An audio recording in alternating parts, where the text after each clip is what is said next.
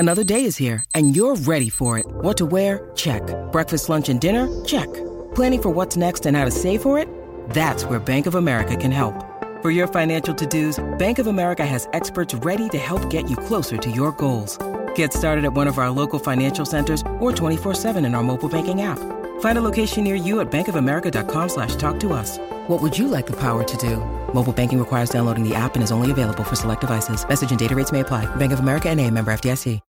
When you need mealtime inspiration, it's worth shopping Kroger, where you'll find over 30,000 mouth-watering choices that excite your inner foodie. And no matter what tasty choice you make, you'll enjoy our everyday low prices, plus extra ways to save, like digital coupons worth over $600 each week. You can also save up to $1 off per gallon at the pump with fuel points. More savings and more inspiring flavors make shopping Kroger worth it every time. Kroger, fresh for everyone. Fuel restrictions apply. This is Optimal Living Daily, episode 1135, 3 Things We All Need to Know About Desire, by David Kane of Raptitude.com. And I'm Justin Malik, your very own personal narrator today, and every day. So it's not a typical podcast, there are no interviews, and it's short. I simply find the best blogs and get permission from the authors to narrate them for you, one every single day of the year to help you live a more meaningful life. It's like an ongoing free audiobook from a bunch of different authors. Now, permission from popular minimalists, personal development authors, and more. Today's article being from Raptitude.com. And if you're new here, there are lots of ways to listen for free. The most convenient is from a smartphone. I'll share a bunch of ways to listen at the end, but for now, let's get right to the post and start optimizing your life. 3 Things We All Need to Know About Desire, by David Kane of Raptitude.com. The Main Street Strip in Mount Pleasant, Vancouver, is a mile-long stretch offering every sense pleasure you could think of. Craft beer, sushi, third-wave coffee, trendy clothes, pizza and burgers, ergonomic furniture, artisanal ice cream. Last month, on my first night back in civilization after a 7-day silent retreat, I spent most of the evening slowly walking that strip. Still hyper-aware and hyper-patient from the retreat, I kept noticing something my mind usually only does in the background. Maybe 15 or 20 separate times, I noticed myself getting really excited about acquiring something. A slice of pizza, a book, a dessert, a coffee. And then I noticed that feeling dissipate. Each of these cravings came and went in turn, and the experience was the same every time. There were 5 or 10 seconds of really intense wanting. Yes, that. I could have that. Then there was a minute or so of lingering enthusiasm, maybe some money-related rationalization about acquiring the tweed-faced notebook or blueberry lavender ice cream in question. But if I just kept walking past the storefront, the feeling ran out of steam very quickly. 5 minutes later, I could remember it, but the emotional pull was all but gone. Desires begin vanishing as soon as they arrive, yet our responses to them can have far-reaching consequences. What we tend to do during those pivotal seconds can make all the difference between good health or poor health, retiring at 40 or at 70, and being generally happy or generally miserable. It's not much of a stretch to say that poor want management skills create virtually every problem in society: corruption, addiction, violence, debt, corporate immorality, free products, environmental destruction, and every other lamentable thing in your newspaper.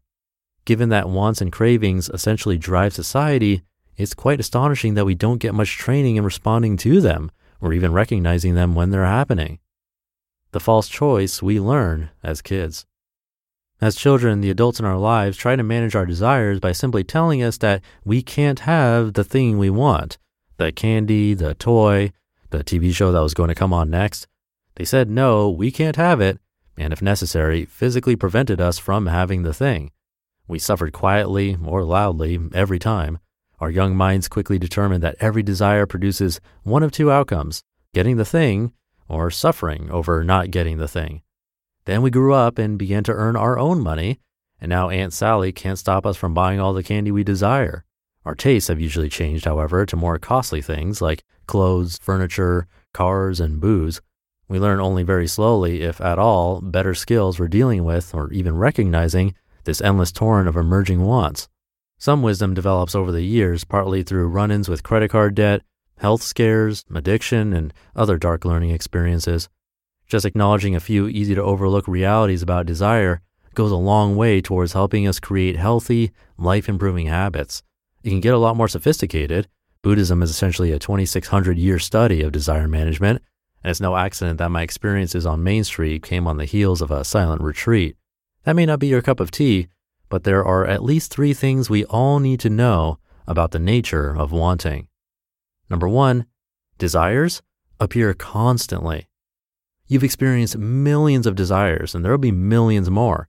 Yet we operate as though we only want a finite collection of things, and life is a quest to obtain those things as we can finally relax and feel stable and happy.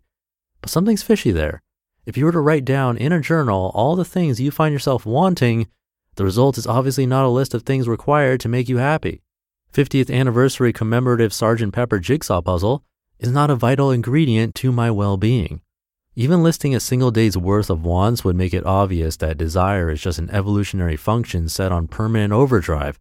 More security, more stimulation, fat and sugar, status, all the things.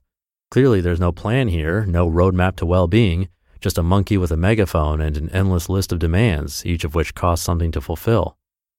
Number 2, desires are a kind of pain.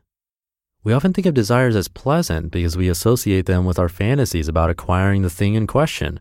But if you pay attention to wanting itself, it's a tense, breath-shortening feeling, one that makes the present moment a lot less tolerable. In consumer societies, we often relieve this tension habitually by paying the desire off, going ahead and acquiring the thing, sacrificing some measure of money, health, or self-respect to do it, even if we know better on some level. If you want to see the pain of desire separated out from soothing expectations of actually getting the thing, tell your child you're going to get ice cream, then tell them you've changed your mind.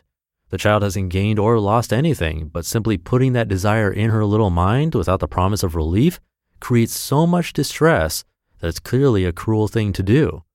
Also notice that at some point the desire subsides even if the ice cream was never delivered. All tantrums end, no matter our age, but the suffering is real. And once we hook our little hearts on some appealing object, the pain can stretch from moments to hours. And by that point, it has nothing to do with ice cream. Number 3, desires don't last. This was obvious during my post-retreat saunter in Vancouver, but normally it's hard to see. Desires don't last very long.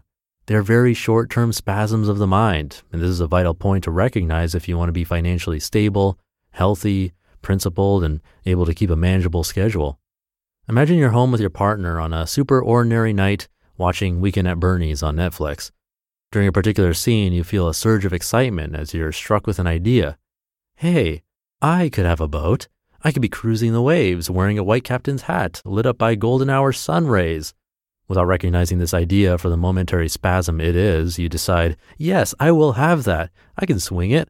Fred has a boat and I make at least as much as he does. Later, still excited, you Google boats, prices, and read a boat owner's FAQ. What could have been a 90-second mental digression during an ordinary Tuesday movie night instead becomes a years-long saga of financial pressure, including a much later retirement date.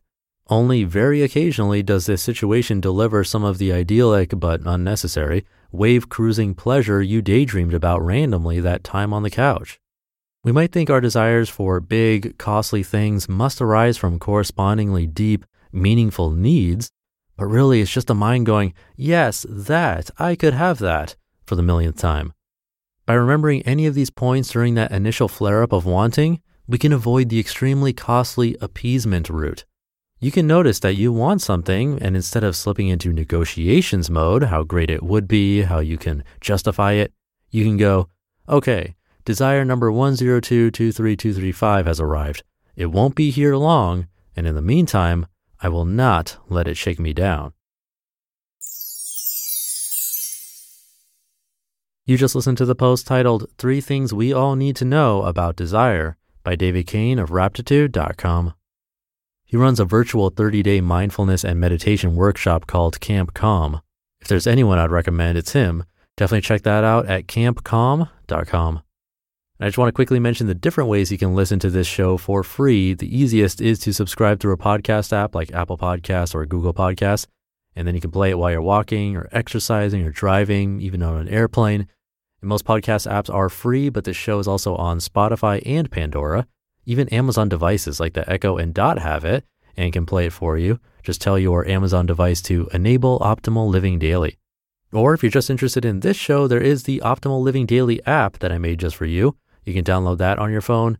So yeah, lots of options. You can even listen through your computer at oldpodcast.com. But that'll do it for today. Thank you for listening and sticking around until the end. Have a great day, and I'll see you tomorrow as usual, where your optimal life awaits. Hey, this is Dan from the Optimal Finance Daily podcast, which is a lot like this show, except more focused on personal finance. Justin handpicks the best posts he can find from blogs and authors like Ramit Sethi, Mr. Money Mustache, and more, and I read them to you 5 days a week. So if you enjoy this podcast, come on over and subscribe to Optimal Finance Daily too. And together, we'll optimize your financial life. You've been listening to Optimal Living Daily. Be sure to hit the subscribe button to stay up to date on each new episode and head to oldpodcast.com. That's OLDpodcast.com for a free gift as well as more actionable tips and resources to help you maximize your potential. Thanks for joining us, and remember, your optimal life awaits.